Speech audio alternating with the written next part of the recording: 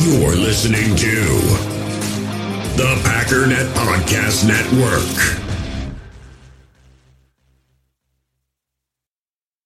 Mother's Day is around the corner. Find the perfect gift for the mom in your life with a stunning piece of jewelry from Blue Nile. From timeless pearls to dazzling gemstones, Blue Nile has something she'll adore. Need it fast? Most items can ship overnight. Plus, enjoy guaranteed free shipping and returns. Don't miss our special Mother's Day deals. Save big on the season's most beautiful trends. For a limited time, get up to 50% off by going to BlueNile.com. That's BlueNile.com. When you need mealtime inspiration, it's worth shopping Kroger, where you'll find over 30,000 mouth-watering choices that excite your inner foodie. And no matter what tasty choice you make, you'll enjoy our everyday low prices, plus extra ways to save, like digital coupons worth over $600 each week. You can also save up to $1 off per gallon at the pump with fuel points. More savings and more inspiring flavors make shopping Kroger worth it every time. Kroger, fresh for everyone. Fuel restrictions apply. Actually, it's the lead play in our offense. We ask our YN or a tight end to open up somewhere between 6 feet and 9 feet, get an isolation with the linebacker. Tell the tackle to take the defensive end if he's over him. If he's not, to drive down on the first man to his inside. If the YN has the linebacker taken out, he cuts inside. If the YN has the linebacker in, he comes all the way around. You look at this play, what we're trying to get is a seal here and a seal here and try to run this play in the alley.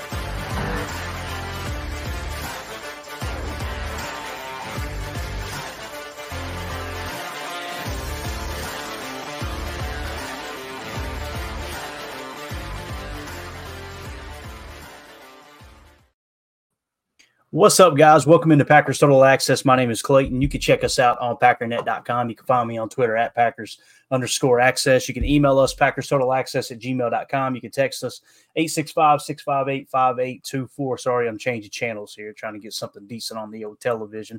I'm joined alongside Tim live in Green Bay. Tim, how you doing, Bubba? Man, feeling good. Happy to be here, man. Yeah, same, man. Same. Been a good day, man. Nice, relaxing day for me. So I'm ready to talk a little ball here.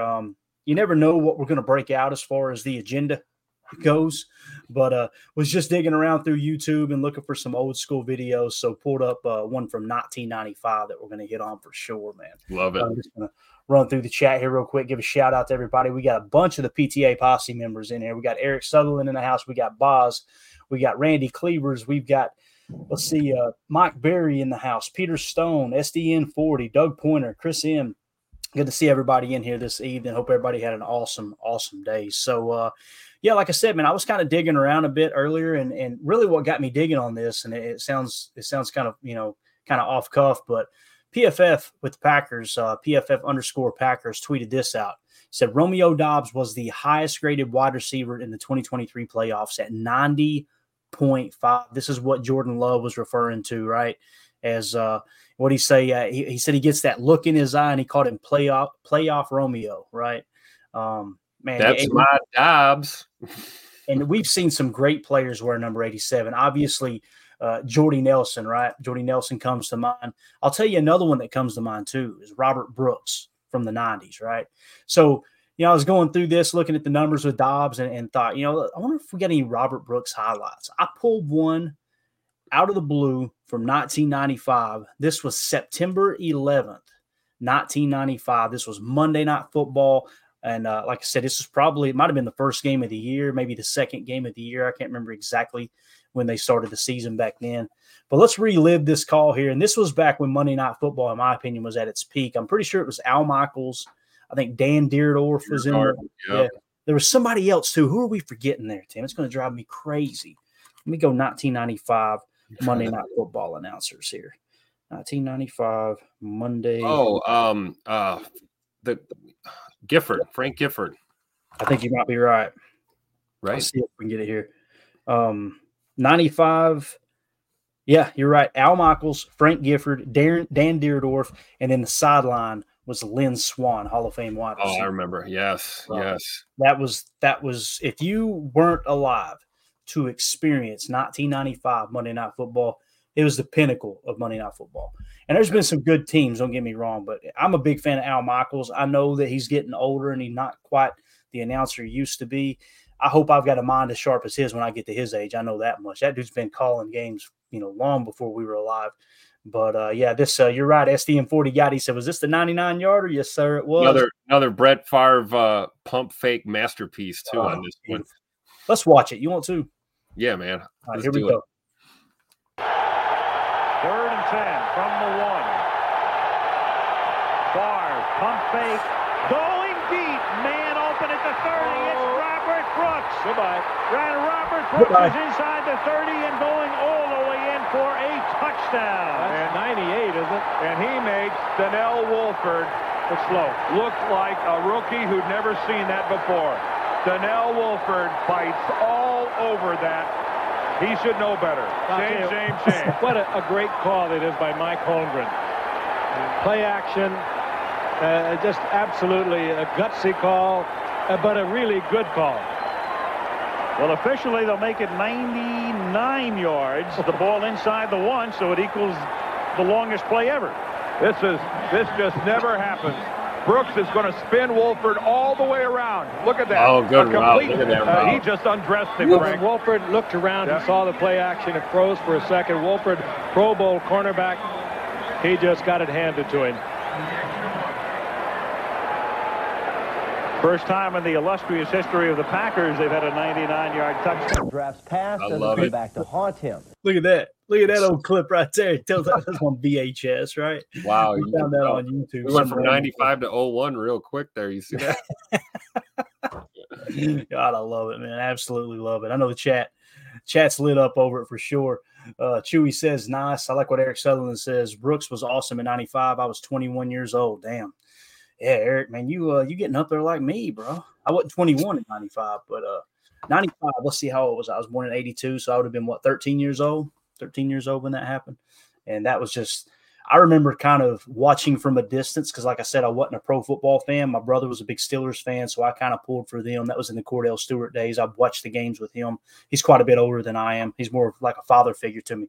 And I just remember from a distance hearing about everything that was going on in Green Bay, 95, 96, 97, and just seeing all the clips of them just dominating, Favre winning all the MVPs. Fun time for football for sure, man. I like what SDM40 says. Says the Bears never fail to disappoint. That's the freaking truth right there. No doubt about that. Matter of fact, Jair actually made a comment about that earlier this year, I believe, right? What was it he said? Things could be a lot worse. I could be a Bears fan. There you go. And I'll tell you something else that triggered for me too. When you talk about Romeo Dobbs and how he's playing right now and how they're obviously dominating the Bears. Matt LaFleur continues to dominate the Bears. This was a Bears podcast live on Radio Row. As you guys know, Jordan Love went through and did a bunch of different interviews. He was promoting Old Spice, obviously signed a sponsorship there. Like Tim said off air, hey, go get that bag, Jordan, make your money, man. You ain't got to wait on a contract to make your money. Go get it now, right? Yep. And check this out. He walks by one of the podcast booths and listen what this Bears fan says to him. Bears fan, you're ruining my life. One more time. Watch this. I'm a Bears fan. You're ruining my life. You could see him laugh. Jordan laugh a little bit as he walked away. That was funny. Yeah, he was cackling for sure. But yeah, as far as that play from Robert Brooks, you know what I think we should do, Tim? I think we should do a little mini chalk talk segment. What do you think, man? Oh, okay. Let's break it down. You want to? Oh, look at this. We already got it. I was just going to say it was just I don't know. It just popped up in the system. I have no idea how it got there. Anyway, here we go. All right, so the Packers obviously backed up on the 1 yard line. It's pretty obvious they either tried to run or pass there on 2 downs and had no success whatsoever. So they're looking at 3rd and 10.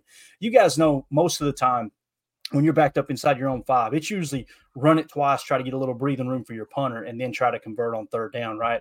So obviously they're backed up 1 yard line, 3rd and 10. The Packers and Holmgren come out in a 12 ace, 31 sluggo T-cut Y league. And let's talk about what all that means. First of all, you got your 12 ace, right? We always talk about it. Notice how the back isn't as far back either. They got him a little bit closer, right, to the quarterback. And I think the reason there is get the ball to him quicker before the defense can penetrate so you can get a few breathing yards if you do run it there, right? That might have kind of helped sell the thought that they're going to run here too. So when we talk about what the play actually is, let me slim this down a bit here. Here's what you got.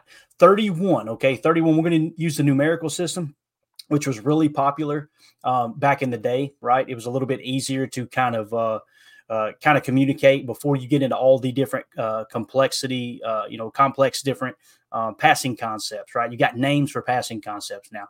This will be close to what they call a diagonal 9, I think is what they would have called it, or no, a diagonal 7. They have like a route concept that's similar to this, but it wouldn't have been exactly. So 31, if you look at the route tree, the traditional pass route tree, right? The wide receiver routes, they're numbered from 1 to 9, 9 being a go route, right? And it kind of trickles down from deepest starting at 9 to shallow at a 1, right? And I think 1 is actually a slant, if I remember correctly. Or no, 1's a flat, 2's a slant, I believe. But 12 ace, we got 12 set, right? You got 1 running back, two tight ends here, okay? So you're going 12 ace with a little closer, lined up there to the quarterback as far as the running back goes. And then you've got 31, which is a comeback and a flat combo. So this receiver is going to get a little stutter at the line, get down the field. I can't take it off the screen far enough, but it's like 10 yards down the field. He's going to run kind of a comeback. He's going to kind of what they're looking to do here. I think they were picking a side. Okay. So if they play like a cover 2 zone here, then I think what Favre would have done is tried to hammer that comeback, right? If they're playing man, they're going to go with the sluggo on the other side. But there's your 3 route is basically going to be a comeback. Okay. Your 1 is the U tight end attacking the flat underneath that comeback, okay? And again, why is he the U? This is where you start here. You go, how do you determine the Y? Both tight ends are on the line of scrimmage. It's hard to determine which one's the Y, right? You got a Y and a U if we're using Matt LaFleur's terminology here, okay, which is what we're going to stay familiar with where we're doing chalk talk in modern times here. So the X receiver would be on the line of scrimmage opposite the Y. Which wide receiver is on the line of scrimmage? Up top. There's your X. That makes him the Y, makes him the U, and makes this the Z. Okay? So, again, the play call. 31, it's 12 ace, 31 sluggo, T cut, Y leak. We know what the 3 route is going to be the comeback, right? You got the 1 route, which is going to be the flat, and then attack the flat here from the U. The Y leak is just going to block, and then he's going to leak out, and I put choice in parentheses because he's just going to kind of leak down the middle. He's just looking for open space here, okay? He's going to kind of hang back. And then you got a T cut. The T cut, the running back is going to come through the middle, and he's going to cut back towards the middle of the line of scrimmage. So it's kind of like an in route from the running back position. If you go look up online, you can find there's about 12 to 15 different route names for running back routes. Now, everyone might not. It's like a little running back dagger almost. Exactly. Not everyone will call them the same thing, right? Like some people, I think on that one specific chart that I look at from time to time, it actually called what we call an angle route. It called it a V route, right? We call it an angle. We've always known it as an angle in West Coast. Now, what is the sluggo? The sluggo is a slant and go. So Robert Brooks is going to work the middle like he's running a slant, and then he's going to break it off and go, okay? The goal is to get this cornerback right here to bite inside and then bend it back out. Now, obviously, we don't have the all-22. This is prehistoric video, obviously. So what you've got off screen, though, is you've got 2 safeties deep, and it's hard for me to tell what their actual assignment is. It could be either 2-man under, or they could be playing 0-man double rat. And what that means is both safeties are actually coming down to cover underneath that mid zone, right? And you got the corners playing basically man coverage with no safety help over the top. Or it can be 2-man under, which kind of makes sense in this regard on the right side on the play side that goes to Robert Brooks. And the reason being is because if you're playing 2-man under, the corner isn't scared to get beat over the top. That's exactly what it sounds like. 2-man under is 2 deep zones, right? Deep halves. And you're playing underneath technique in man coverage. That's what 2-man under means. So I kind of think it was probably 2-man under, and the safety up top, the reason he's biting down a little bit is because he noticed the X receiver at the top of the screen chops down and runs a comeback. So he has no deep threat on his side of the field. So he's just kind of drifting underneath a little bit to help out any way he can. And then the safety on the other side, I think he honestly bit on the sluggo. And what a sluggo is, guys, is a slant and go. That's short for slant and go. They call it sluggo. All right. So that's the That's how it draws out. Let's roll the tape here.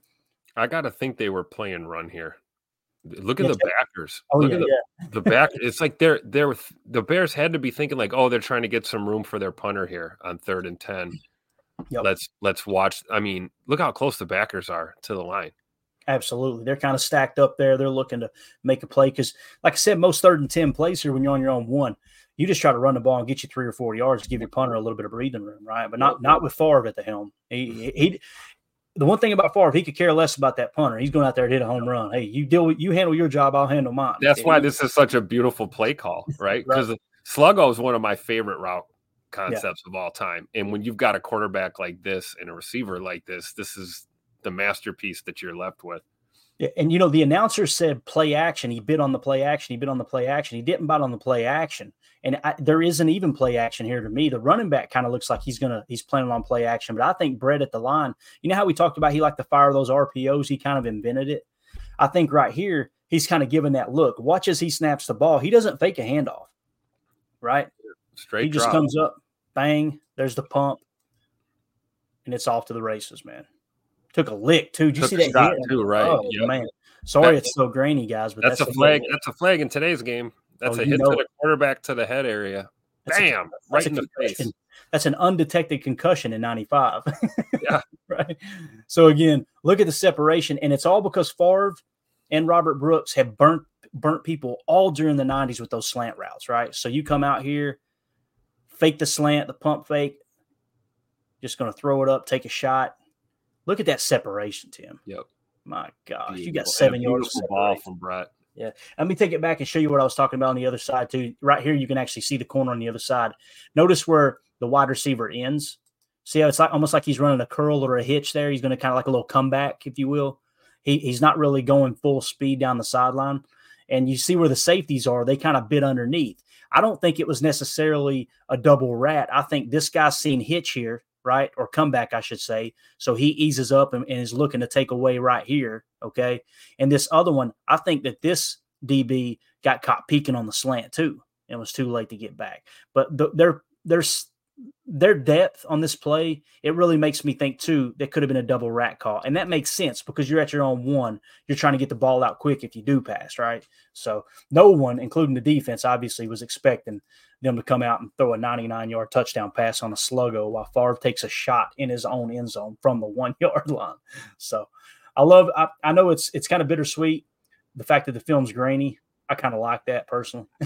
But again, beautiful shot play. We're going to get a look at the route now as you watch Robert Brooks here. This is just freaking sick. This is textbook sluggo route running. Look, slant, turn him, go. Bye. Oh, Lord. Cooked. Look at him. Cooked That corner. Looking like a ballerina. Look at him. What? God, I love it. Oh, my goodness. He's gone. Right here, Robert Brooks is like, oh, yeah, that's 99.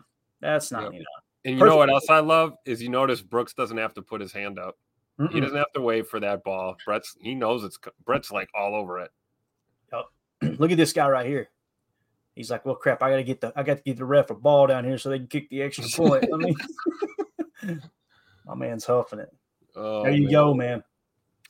Absolutely love it. Any of the old footage, man, it's great, dude. It's great. 12 ace, 31 sluggo, T-cut, Y leak. On two. Ready, break. Love it, man. Anytime you go back to the 90s, man, I think, like I said, I wasn't a Packer fan in the 90s, Tim, but I know the people that lived through that.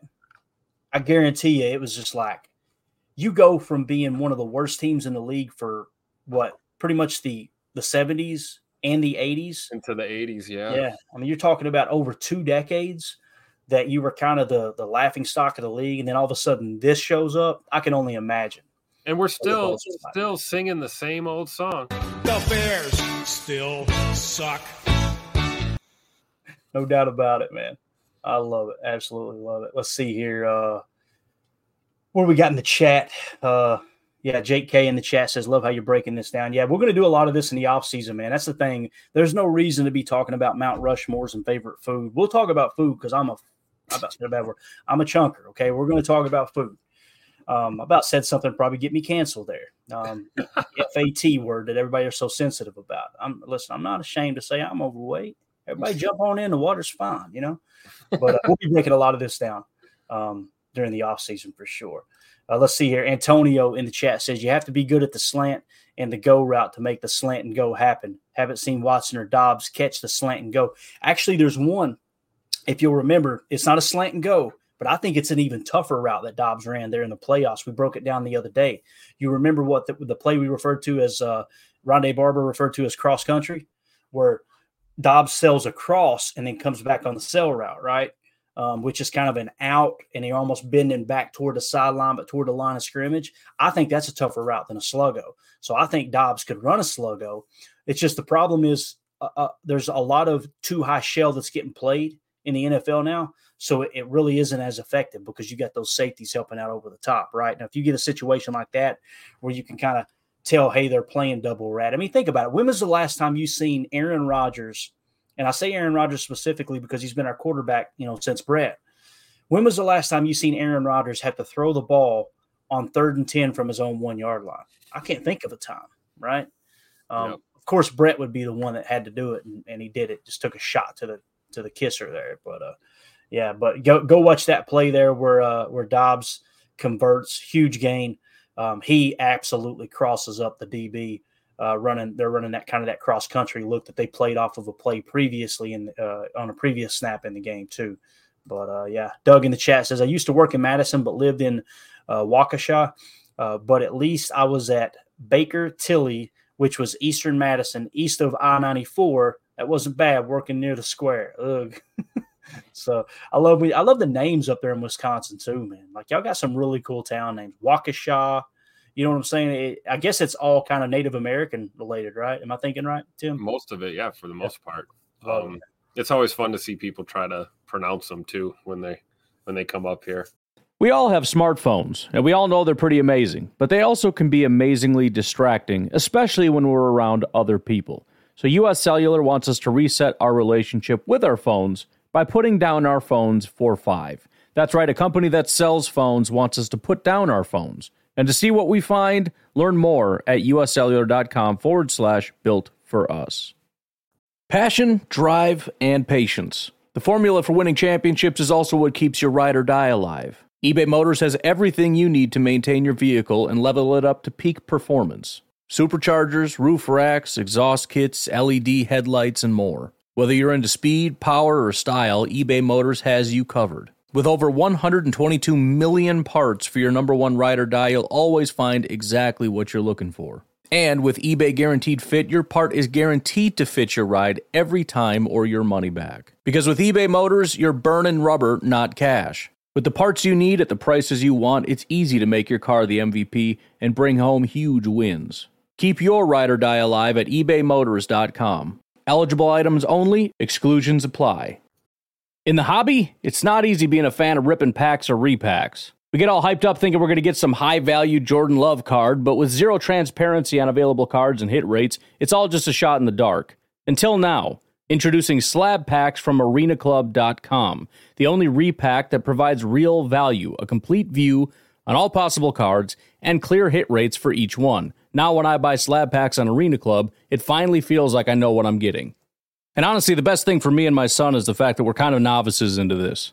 When I walk into a card shop with my son, and a card says it costs $40, kind of just taking his word for it that that's a good value. So I appreciate the transparency on grading, as well as just getting excited about seeing what you could potentially get. Right now, you can get 10% off your first purchase by going to arenaclub.com/packdaddy. Wow, that's crazy offer. 10% off a $400 slab pack. That's $40 right there. Anyways, that's arenaclub.com/packdaddy for 10% off your first purchase. Another day is here, and you're ready for it. What to wear? Check. Breakfast, lunch, and dinner? Check. Planning for what's next and how to save for it? That's where Bank of America can help. For your financial to-dos, Bank of America has experts ready to help get you closer to your goals. Get started at one of our local financial centers or 24/7 in our mobile banking app. Find a location near you at bankofamerica.com/talktous. What would you like the power to do? Mobile banking requires downloading the app and is only available for select devices. Message and data rates may apply. Bank of America NA, member FDIC. We got a couple doozies. Shout out to Oconomowoc. That's another good one. Definitely. Doug in the chat says the 70s were miserable. The 80s were fun at times on offense with Lynn Dickey, James Lofton, Kaufman, and Jefferson. When Greg took over, it became unwatchable. Of course, Greg, one of the best Packers that ever suited up, right? But not on the sideline. I think the best thing he ever did was standing up to Mike Dickey and threatening to whip his rear end in the parking lot, right? It sounded like he was ready to fight him after a game. But, yeah, love it, man. God, the old days, dude. We got to keep them alive, man. We got to lean on them and keep them alive. Don't let them get forgotten, man. That's the big thing. So let's get back to kind of some of what Robert Brooks did. Okay, you know, people, when I posted that on Twitter, people went crazy and they're like, "Man, Robert Brooks was so underrated. He was such a solid receiver." One guy said if he hadn't tore his ACL, he would have been dominant. Right? Here's his career stats, Tim. This is really cool. So obviously, he was drafted in '92. You guys know we showed the Brett Favre comeback there against the Bengals, his first playing time, filling in for Don Mikowski, who hurt his ankle in that game. And you've seen Robert Brooks make a huge rookie mistake on a kick return, right? So that was his rookie year. He was the kick returner his rookie year is what it looked like. It looked like it was him, and I think Buckley was still doing a little bit of kick returning too, if I remember correctly. But it might have just been Robert Brooks on punt returns, but I think it was kick returns and Buckley was punt returns, if I remember correctly. It could have been mixed and matched at times too. But 92 was his rookie year. In 92, he had 126 yards and 1 touchdown. 93, 180 yards, no touchdown. So it's like, man, this kid, you know, not looking good. 94, 648 yards and 4 touchdowns. Tim, this blew me away. 1995, that was the clip we just showed you was from 95, right? He had, let's see how many receptions it was. 102 receptions, okay? He played all 16 games. 102 receptions, 1,497 receiving yards with 13 touchdowns, dude. That is unbelievable. Now, I'm assuming he tore his ACL the next year. Yep. Yeah, because in 96, he only played 7 games, had 344 yards, 4 touchdowns. In 97, it looks like he was somewhat healthy. He played 15 of the 16 games, 1,010 yards with 7 touchdowns. Obviously, nowhere near what he did there in 95. And then, of course, in 98, 420 yards, 3 touchdowns. There must have been another injury there around 98. Looks like 99, he didn't get any snaps. So that's probably when that major injury happened, I would imagine. Would have been 99. And then, obviously, 2000 only played in 4 games. So yeah, we won't remember those 4 games in Denver. We'll just forget about those. Yeah, let's just pretend like it didn't even exist. It is interesting to look to see that he played exactly 100 games on the nose. For his career. That's pretty cool. Absolutely, man.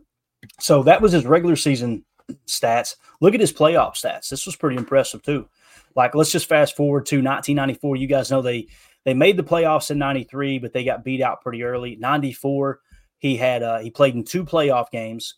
He had 15 receptions for 226 yards. Didn't have any touchdowns, but that's pretty impressive. They're averaging over 100 yards a game, right? Would he average 113 yards a game in those 2 playoffs there in 94. And then in 95, had even more success. Obviously, they played in 3 playoff games there technically. 281 receiving yards with 3 touchdowns. So he basically, let's see what he averaged there, was 93.7 yards per game and averaged a touchdown per game too, man. That's really impressive.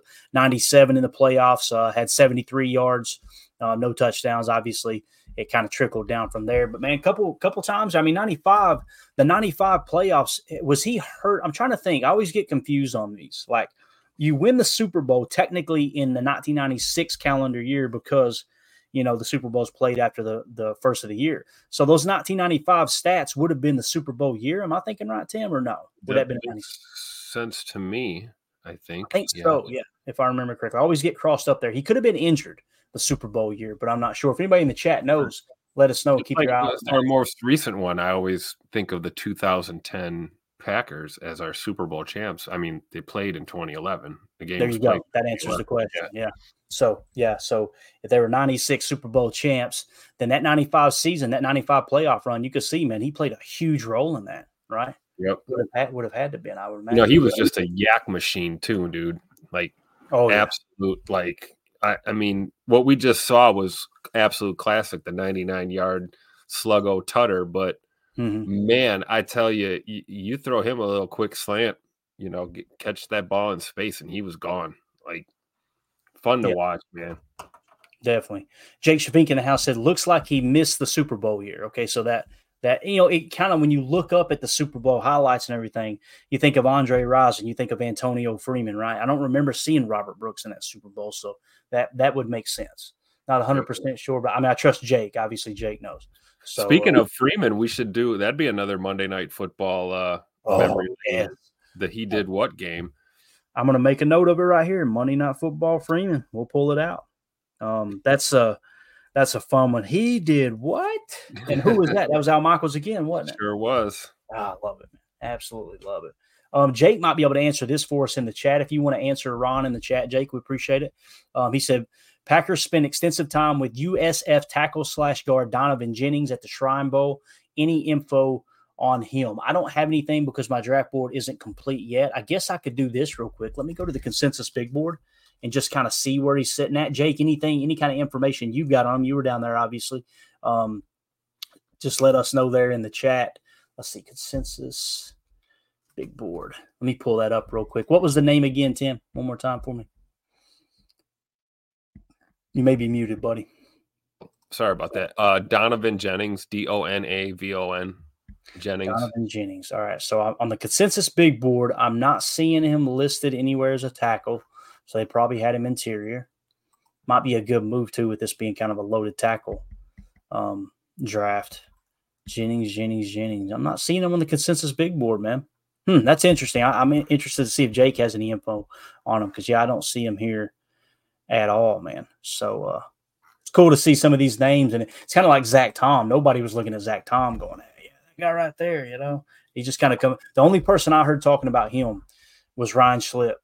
And he just pulled some specific numbers out on him. And, I remember him just kind of being big on him. And when they drafted him, it's like, okay, this is Ryan's guy. Let's keep an eye on him. Next thing you know, it's like, all right, this dude's a stud. What a pick. What a pick that is. So good stuff there. All right, let's move on. I put this tweet out because I was kind of looking, with some of the Rashawn Gary slander. I was going, how bad was his numbers last year for people to be so down on him, right? And when I pulled up his numbers, it's like, he basically matched what he's done up to this point. He didn't have like a horrible statistic year, right? And I think people immediately go to the negative aspect because he's underperforming because of his contract, right? So I tweeted this out. I said, fresh off an ACL reconstruction, Packers edge defender Rashawn Gary registered new career highs with 2 fumble recoveries. That was a career high. 11 run stuff yards. That means that he accounted for causing a team to lose, teams across that season to lose 11 yards, what they call run stuff yards. Okay. And then he tied his career high 9 sacks. I think last year was 9.5 sacks. This year was 9 sacks and forced 2 fumbles. Okay. That tied a career high for him too. So his numbers were pretty much the same as they were the year before. And this is coming off an ACL surgery. So that's like, I expected him to miss, 3/4 of the season. So maybe it's just I had a lower expectation is why I'm like, man, this guy really performed. And of course he had some huge games. He absolutely dominated the Saints game where he had 3 sacks. If he doesn't play in that game, we probably lose that game. We win that game, if I remember correctly, by 1 point. He had 3 sacks in that game. Another game too was Thanksgiving Day.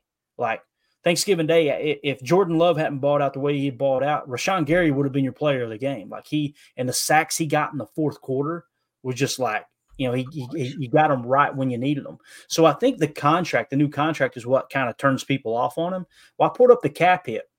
Last year, obviously, he was on the 5th-year option, so the cap hit was extremely low. He wasn't nowhere near the top of the league as far as edge defenders and what they're getting paid. So here, I sorted it by edge defenders. This is 2024 cap hit. Okay, so these are all the edge defenders. That's why you see OLB and defensive end. They're accounting for players who are playing in a 34 defense, playing outside linebacker, rushing the passer, edge defender, or a defensive end in a 4-3. He is the 21st highest cap hit in the entire National Football League at $15.9 million cap hit. Okay. Preston Smith is 19th, to put that into perspective, at 16.5. So he's still counting for less against the cap than Preston Smith is.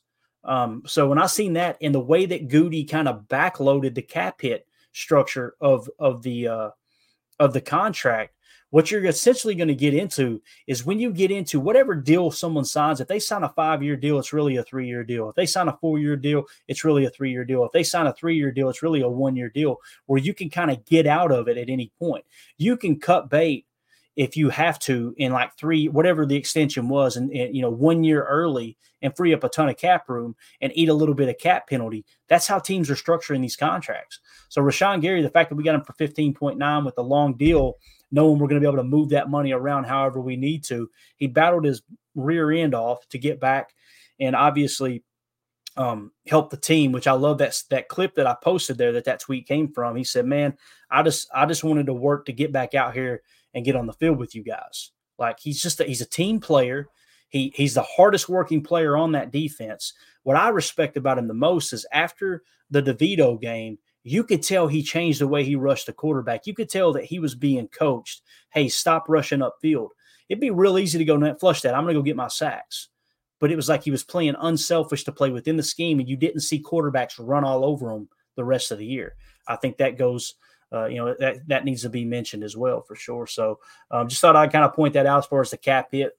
Kind of cool that he comes in that low. I was surprised. I was expecting him to be, even in 2024, I was expecting him to be top 15 and then next year be top 5. And then the year after that be the highest paid one. He came in at 21. Then he comes in around 12. Then he comes in around 5. Then he comes in, I think, around 3, if I remember correctly. So by then, that's the other thing too. These other guys are getting it paid, and that bar is going to continue to get raised, right? So he's still going to end up being one of the cheaper defensive ends as far as, productivity and that type of thing. So pressures are, like I said, they're the most important thing to me. Pressures and playing within the scheme, playing schematically sound, and making sure you're playing the run correctly too. I'm excited to see what Jeff Hafley does with him for sure. I want to take a quick glance at this. That name again was, what was that name again, Tim? That offensive lineman, you remember what the last name was on it? I can't remember now. Jennings. Jake Shavink gave us a little info here. Donovan Jennings, 6-year senior. 3,139 snaps at left tackle, 112 at right guard. Looked like the Shrine Bowl wanted to kick him to the inside. Got it. Okay. So still early. This is the 33rd team's horizontal board. He's obviously not showing up on here. I couldn't find him on the consensus big board, but maybe we'll start to hear his name a little bit more. So the Packers, that might be one of those late round guys that, they pick up in the 6th or 7th round and they turn out to be a Rasheed Walker where he can do, 1 or 2 things really well. Right. So that's something to kind of keep our eye on there for sure. So, all right, let's do this. We've got a new graphic. You don't have to use the ghetto graphic anymore, right, from the coaching staff. Bam, look at here's our defensive coaching staff. Actually got this from Relax on Twitter. I can't remember his exact Twitter handle. Really good follow, though. I should give you guys that. Yeah, you got really good follow. Yeah. Oh, I thought I did, but I don't have it pulled up. Okay, if you find it, that's cool. We definitely want to give him a shout out. He got it from someone else, and we gave them credit, obviously, on X for creating the graphic. But this is your new defensive coaching staff. You've got Jeff Hafley, defensive coordinator. I imagine he'll be the play caller. You got Jason Rebrovich is the defensive line coach. You got Derek Ansley, pass game coordinator. You got Ryan Downard is the DB's coach, the defensive backs coach. You got Anthony Campanelli as a run game coordinator and linebackers coach. And then you got Vince Ogabasi as the assistant defensive line coach. So, and we've got Mia, what are you doing, man? What's happening? Got done a little late. We're had to run a frame across town from an S10. So you know how you strap it up down here, Clayton, right? Get a couple ratchets. The gate doesn't close all the way. You kind of just you get it put up. But no, I had to get showered and I'm back. And before you hop in the truck, you always pat it twice and go, that ought to hold. That's exactly it. Yeah. And that ain't going nowhere. That's it. Yeah. And the chain's loose already. And you're just like, no, we're good. We're clear. I love it, man. Let's see here. Let's go to the offensive side here just to give you guys a quick glimpse. Adam Stenovich, obviously offensive coordinator. Hey, look, man, you got to give him props. I was kind of negative toward Adam Stenovich. Like, man, I don't know, dude, especially with the offense struggling last year. And you kind of start second guessing it. LaFleur's loyal, man. He stuck with his guy. And they end up being a top 10 offense, right? So good to go there. Tom Clements, it has been confirmed by Tom Silverstein that he is returning as quarterback's coach, which is absolutely awesome. Take it out. Jason Brayboy as wide receivers coach. That's a dude keep your eye on. Mm-hmm. If the Packers come out this year and these receivers perform like they did last year, that dude is going to be one of the front runners for an OC job. You watch. So it's going to come down to will Adam Stenavich get a head coaching job offer? I don't think that'll happen, but Jason Vrabel might just jump right to the top of the pack because the fact that he's doing so much with so little at the wide receiver position. Now that could be Goody being the wizard he is, right, and just drafting great talent. That could be the case too. But Jason Vrabel will be one in the mix next year, I think, for OC jobs. So just hope he don't end up in the NFC North, right? That would absolutely suck. But we got Ben Simmons as a running backs coach. You got John Dunn as the tight ends coach once again, and then Luke Butkus back as the O-line coach. I'm not a big Butkus fan just because I think of the run game, right? And I struggle with the fact that we're so bad at run blocking. And it seems like it's always Aaron Jones having to do the work to make up for it. Now, some of it is scheme. We talked about that extensively early last year. But I'll tell you this, though, Coach Butkus has got them boys pass blocking, don't he? Mm-hmm. No doubt about that. That's the truth. Yeah, I love the fact that it's Dick Butkus's nephew too, right? It's like, listen, whether you hate the Bears or not, nothing but respect for the man that Dick Butkus was. He passed away this year. Am I thinking right, Tim? Didn't he pass away? Yeah. Yep. Just hates to see. It sucks to see the legends going, man. Man, that dude played the game right. Who is it? I think was it Deacon Jones that had the poem on old NFL films? He said, "Roses are red, violets are blue. If you're smart, you'll keep Butkus away from you." Talking about people going over the middle. Dick Butkus was mean, dude. He was the Ray Nitschke of the Chicago Bears. There's no two ways about it. So, love the old timer. So, if we look at the coaches across the league, I love this chart that Matt Clay put out. He's an ESPN guy. He's been on NFL Live and Sports Center and everything. Real good with numbers, analytics. This chart here, we're going to keep on hand because I want to keep up with who is who this year as we go through and see, offenses and defenses excelling and even maybe taking a step back, right? So when you kind of look at this, what this chart is showing you, obviously the team is listed on the far left. You got your head coaches. You'll notice the color code with the date in which they were hired. So the lighter the color, the bluer the color, the longer they've been employed. And let me give you an example. Mike Tomlin, dark blue. He was hired in 2007. Also dark blue, John Harbaugh, same division, right? 2008. And then as it gets to light blue, you got, coaches that have been hired a little bit sooner or a little bit late, more recently, I should say, as I try to understand the English language a little bit better. And then as you get into the red, those are the guys who were just hired. So new coaches, 2024, Raheem Morris takes over in Atlanta. You got Dave Canales taking over in Carolina. You've got Gerard Mayo taking over in New England for Bill Belichick. You got Mike McDonald, former Ravens defensive coordinator, taking over in Seattle as head coach. When you go to OCs, the new OCs are Zach Robinson in Atlanta. You've got Brad Idzik, I think is how you say it, in Carolina as the OC. You got Shane Waldron, the new OC in Chicago. It's important to mention that. Obviously, it's a division rival. Cincinnati, you got Dan Pitcher as the new OC. You got Ken Dorsey, the new OC in Cleveland. Obviously, his recent stint was with Buffalo. Greg Roman takes over with the LA Chargers for Jim Harbaugh as his OC. Luke Getsy, our former OC, is now got a job after he got fired by the Bears. He's now with the Las Vegas Raiders as their OC. Alex Van Pelt, former Packer coach, I think quarterback coach back in the day, takes over as OC in New England. He came out with a quote earlier in the week, or maybe it was last week, saying, what we're going to do is run the damn ball, is what he said. So I know New England fans really wanted to hear that. Clint Kubiak taking over as OC in New Orleans. Kellen Moore taking over in Philly. Kellen Moore just continues to get jobs.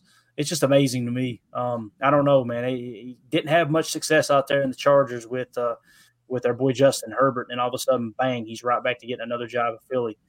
Arthur Smith, the former Atlanta Falcons coach, takes over as OC in Pittsburgh. I got a good Steelers buddy that I told him I like that hire. I think Arthur Smith's a good coach. He's going to run a lot of outside zone.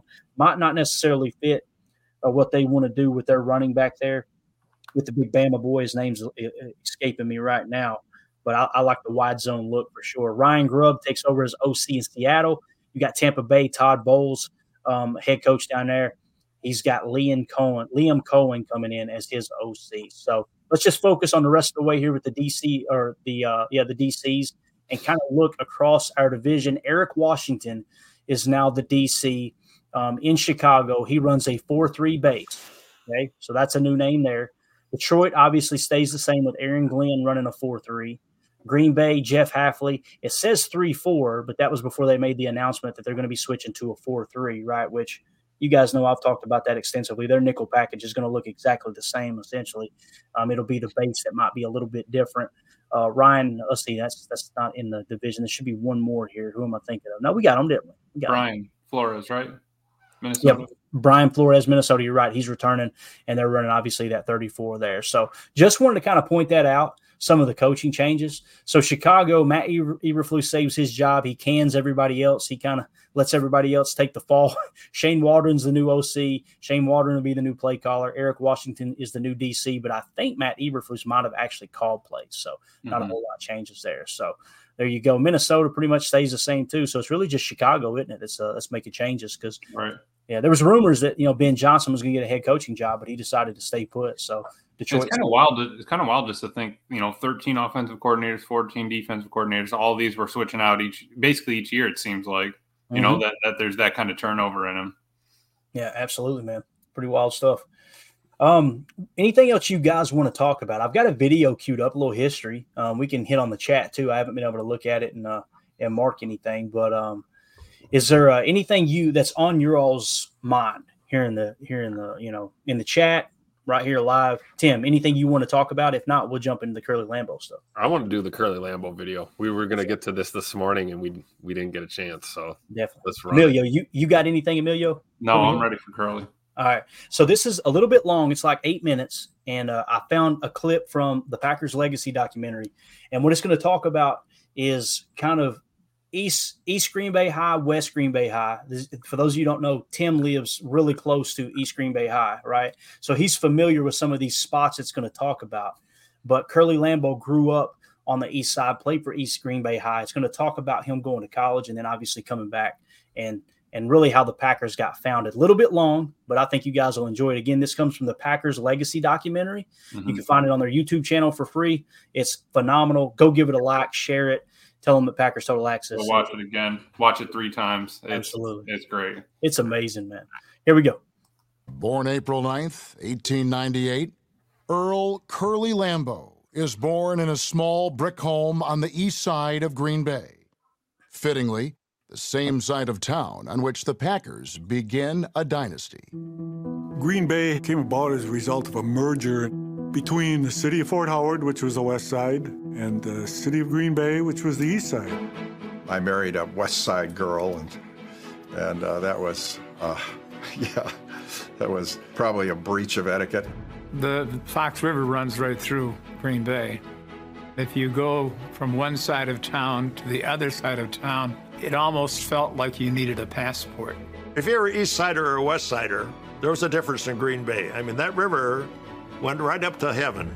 A lifeline for cargo and transportation, the Fox River is also the dividing line between booming business and bawdy affairs. They had not merged until right around the turn of the century. So there was always that east-west issue. When they were separate cities, they didn't like each other. Once they were merged, people on each side of the river still didn't like each other. It was working class who lived on the west side, and it was more professional people who lived on the east side. I would say the upper class was on the east side, and we worked really hard on the west side. I'm not sure what they did on the east side. For many years, families would say, well, I just don't. Emilio, that's East and West Knoxville right there. Right, that's the truth. Go over to the west side. I don't know anything over there. I don't know anybody over there. How often do you see your brother? Well, I never see him. He lives on the west side. You know, we only had 2 high schools, East and West Side, and it was a very heated rivalry. There was quite a competition there because there were very good football players on both sides of the river. East and West was all football. The week of that East-West game, if you wandered on the opposite side of the city, you could be in trouble if you were a West Sider on the East Side and somebody spotted you. The headline in the Green Bay Press-Gazette sets the tone. Strangers not wanted at practice field. Both high school football squads are being protected against spotters. Student patrols guard the practice stunts every afternoon, and strangers are very politely told that their absence would be appreciated. Even though there was a rivalry, The spirit was good. It was fierce, but there was a pride in each side. There's no question that rivalry fueled the interest in football in Green Bay, the passions that people still have for the game. A football star at Green Bay East High School, Curly Lambeau is a name the West High School Wildcats will not soon forget. Started 4 years, which was unusual. In his senior year, he led East to a 7-6 victory over West before 5,000 people. 7-6. He scored the only touchdown, East's only touchdown, and kicked the extra point. And it was hailed as this great high school phenom. To quote the 1916 East High School Annual, Captain Curly Lambeau, his trusty toe and wonderful ground-gaining ability, gave East High the first football victory over crosstown rival West High in 8 contests. After his senior year, Curly was going to the University of Wisconsin to play football. He showed up, perhaps briefly, never checked out equipment, never practiced, never enrolled at the university, and went back home. Why? Don't know. But he had to know before he went there that freshmen were not eligible to play. Giving it another try, Lambeau enrolls at Notre Dame. Curly played as a freshman in the fall of 1918 at the University of Notre Dame for Newt Rockne. He played his freshman year down there and had a really good freshman season, but he had contacted tonsillitis. In January 1919, Curly returns to South Bend, Indiana, before the start of the second semester. In a letter from Curly to his sweetheart, Miss Marguerite Van Kessel, from his sickbed in Soren Hall at the University of Notre Dame, February 5th, 1919. Traveling here seemed to make things worse, and every night I had a fever. It kept up until a week ago Sunday, when my neck started to swell. The next morning I saw a doctor, and he told me to rush to the hospital at once. Then I spent 8 days of torture and suffering. This will be all I write tonight, as I am rather lazy and discouraged. But Marguerite, as long as you remain true to me and love me as much as ever, I am still happy. He then closes, professing his love. He dropped out of school and never went back. There's different stories about why he left school. That's something I don't think we'll ever know the answer to. Curly returns to Green Bay and goes back to work at the Indian Packing Company. He was working as a clerk of some sort. He was getting paid apparently pretty well, and going back to Notre Dame didn't seem to be an option. He was married on Saturday, August 16th, 1919. Curly Lambeau was passionate about football, and he wanted to put together a team, and he wanted to keep playing.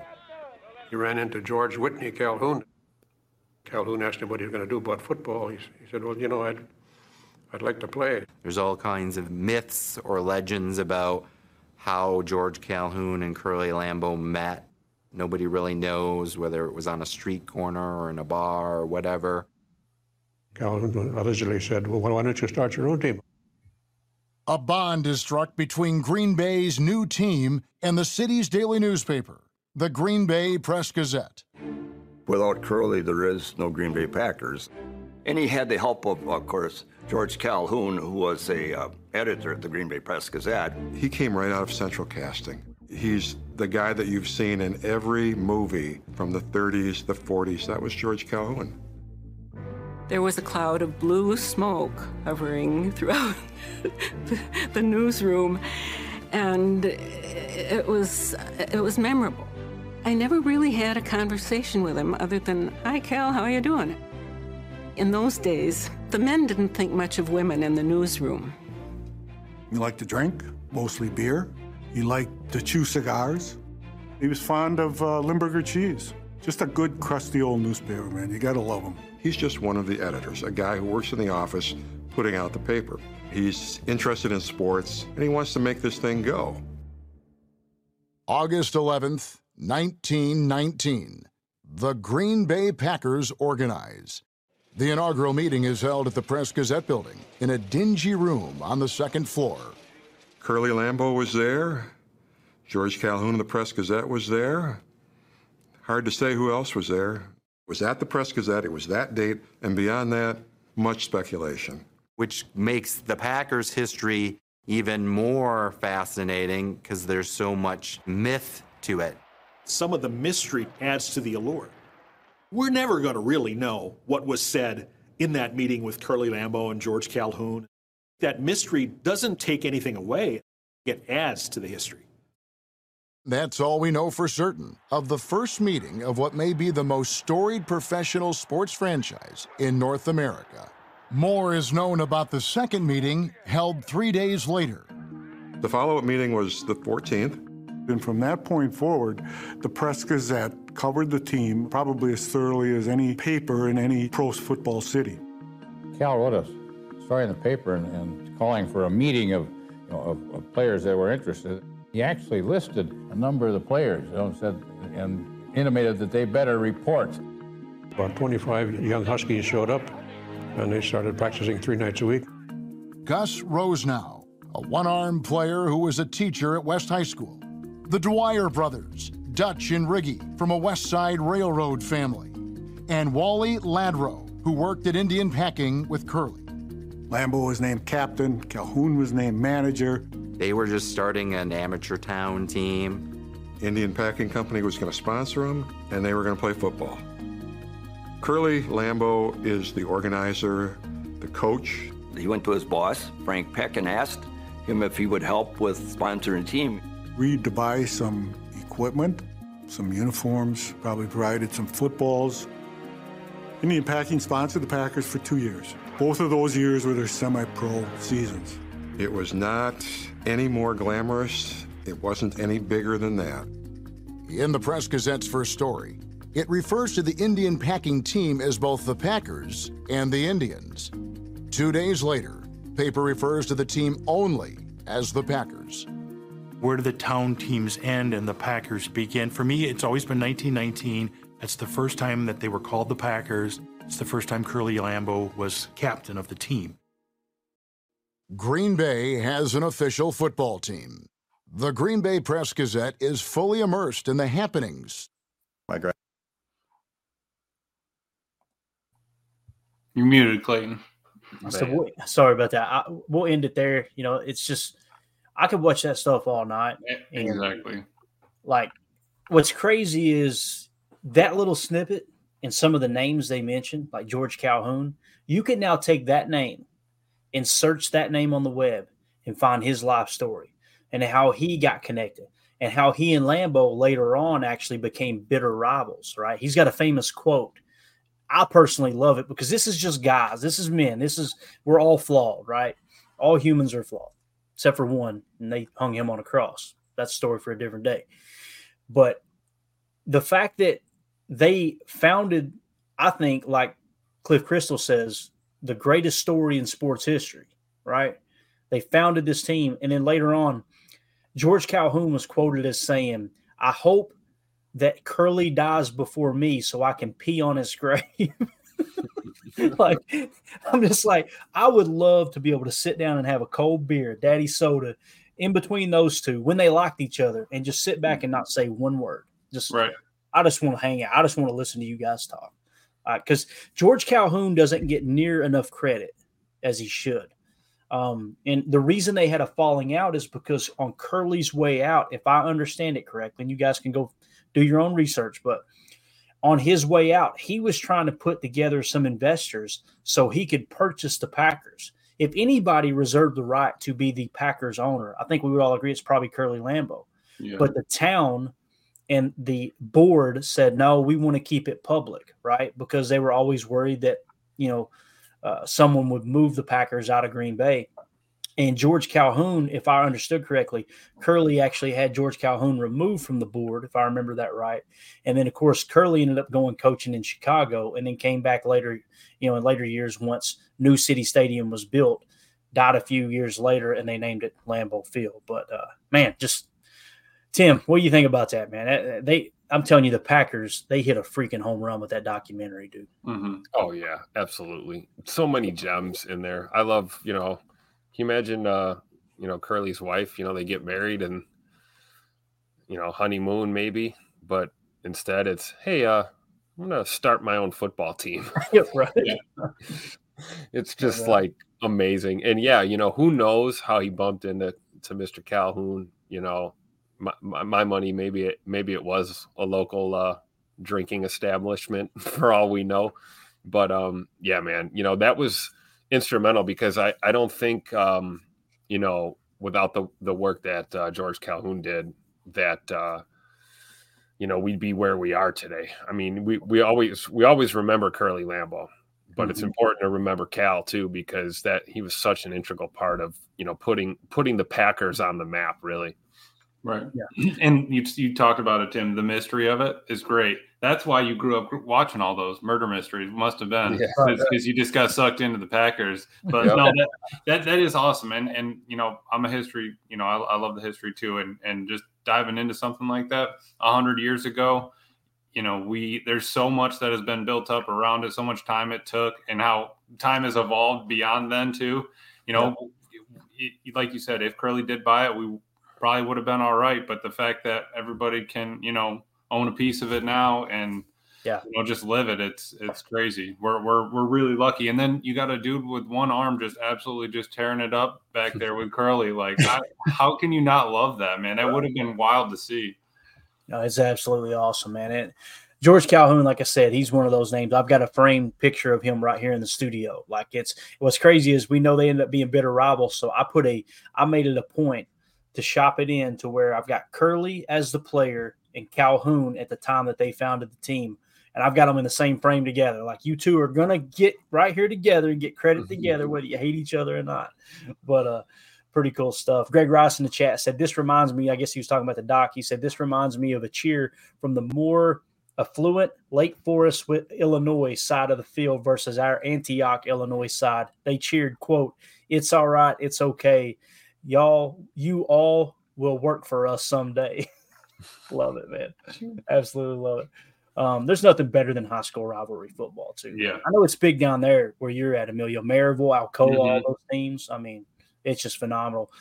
One of my goals is to get back up to Green Bay for a warm weather game, because I usually go, late December. I love to go up there when the snow's flying. But I need to get up there so I can watch some high school football at East Green Bay High. And it's my understanding they're not a very good program at the moment, but still, I want to watch some high school football there. Eric Sutherland in the chat said, just think if it wasn't for Curly Lambeau, we might all be Bears and Vikings fan. Wouldn't that suck? It's a true story.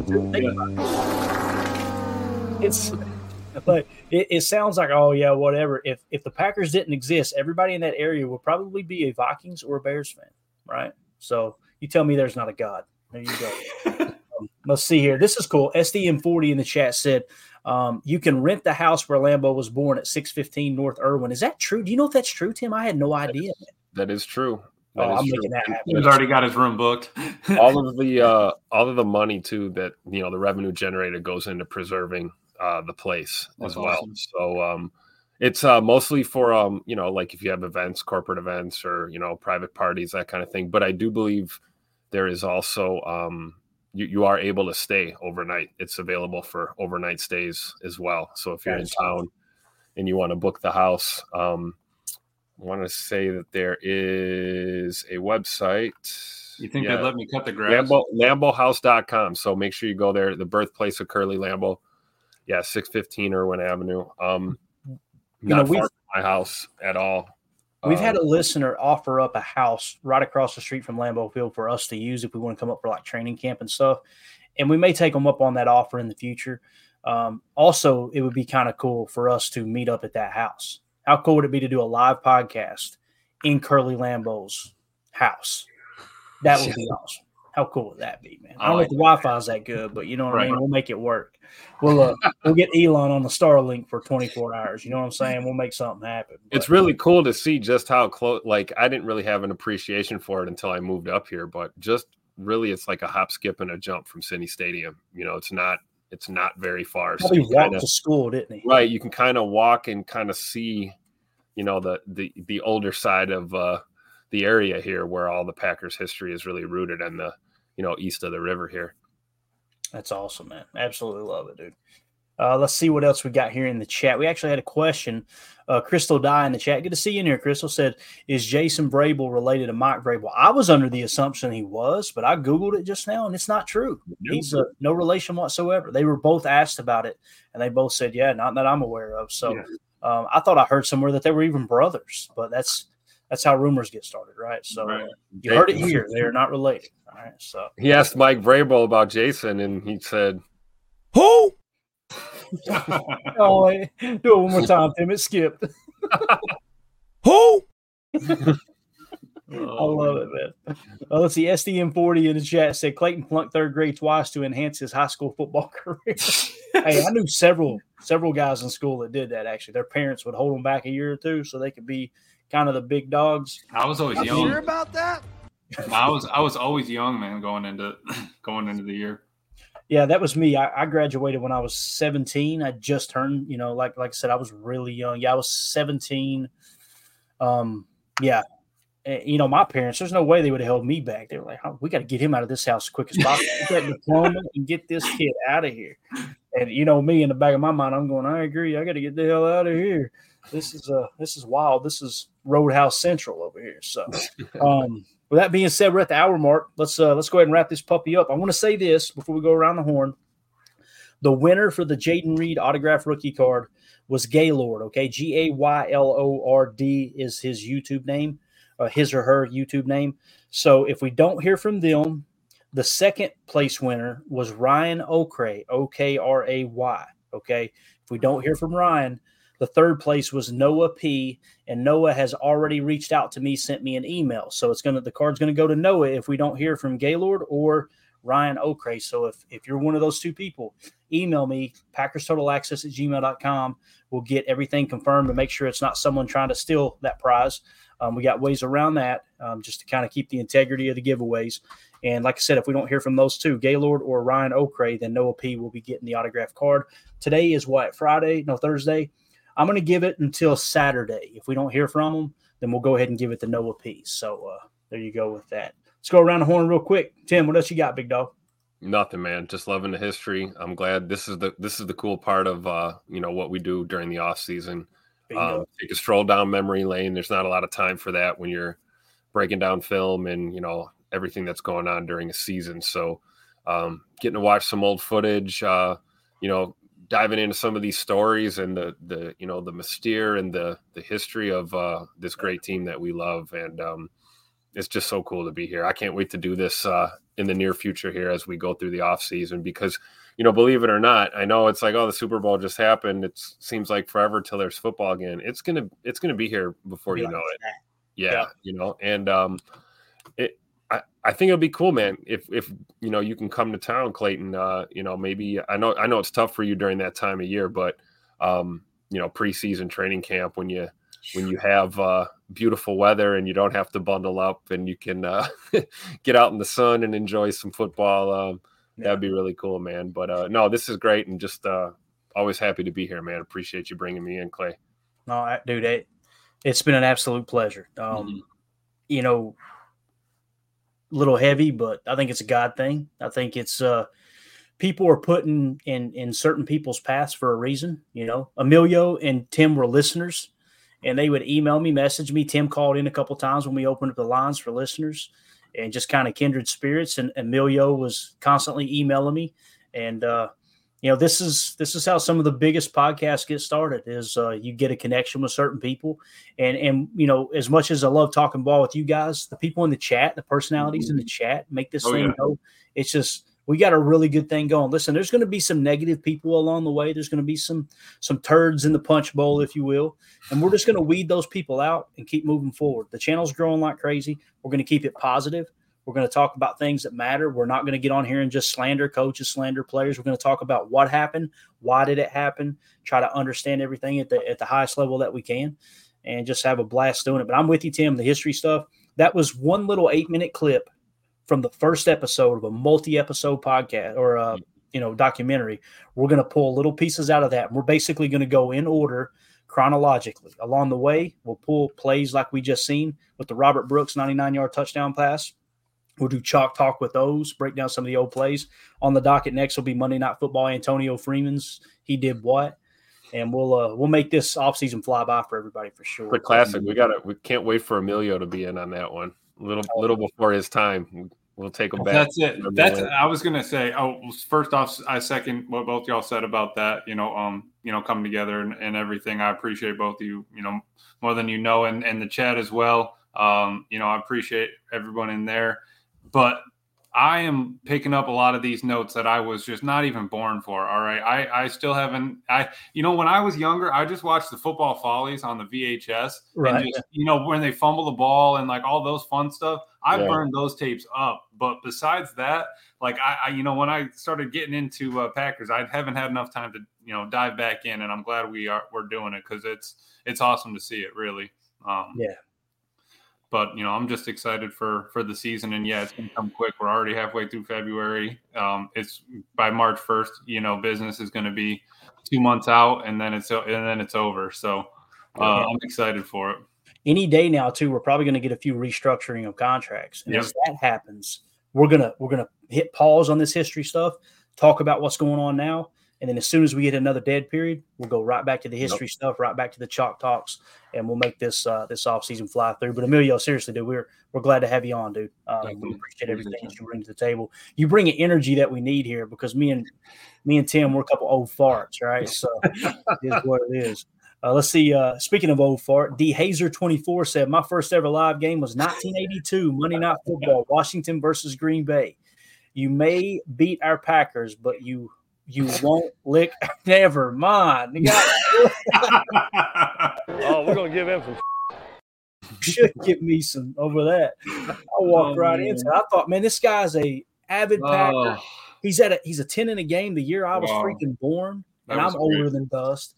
And he tried to walk me into cancellation right there, dude. Unbelievable. Crystal Dye said, what's the name of that biography? I guess she's talking about the doc from the video. It's called, if you just search on YouTube, Packers Legacy, you'll see a group of videos pop up. It almost looks like a folder, and it'll have every episode right there. Mm-hmm. And it's basically every decade through the history from 1919 all the way up to, I think it was what would have been probably 2014 something. No, 2016. I wanted to say 16, but I think you might be right. Really good stuff. I'm looking forward to it. Hopefully they keep that going and just add another installment each time. Right. It'd be absolutely awesome. So there you go for that, Crystal. Carly Ray said that video of Favre in the ball, throwing the ball was awesome. We need to find more stuff like that, man. No doubt. Yeah, with the young Steve, the Homer True. You got to love it, dude. Got to love it. All right, we're out of here, guys. Really appreciate everybody hanging out with us. This was a lot of fun. Again, go give that a like, that video. Let's get it doesn't have near as many views as it should have. Mm-hmm. It's a phenomenal documentary, so make sure you guys go check that out. But we will be back in the morning for Good Morning Lambeau. We'll come up with some other good stuff to talk about. I'll try to get up early enough to make it a decent show for sure. But I want to give a special shout out and thanks to everybody in the chat. You guys make this thing go. This was a lot of fun tonight. For those of you listening on the pod, thank you for making us a part of your day. As always, let's go out and be the change we want to see in the world, and go Pack Go. The power sweep actually is the lead play in our offense. We ask our YN or a tight end to open up somewhere between 6 feet and 9 feet, get an isolation with the linebacker. Tell the tackle to take the defensive end if he's over him. If he's not, to drive down on the first man to his inside. If the YN has the linebacker taken out, he cuts inside. If the YN has the linebacker in, he comes all the way around. If you look at this play, what we're trying to get is a seal here and a seal here, and try to run this play in the alley.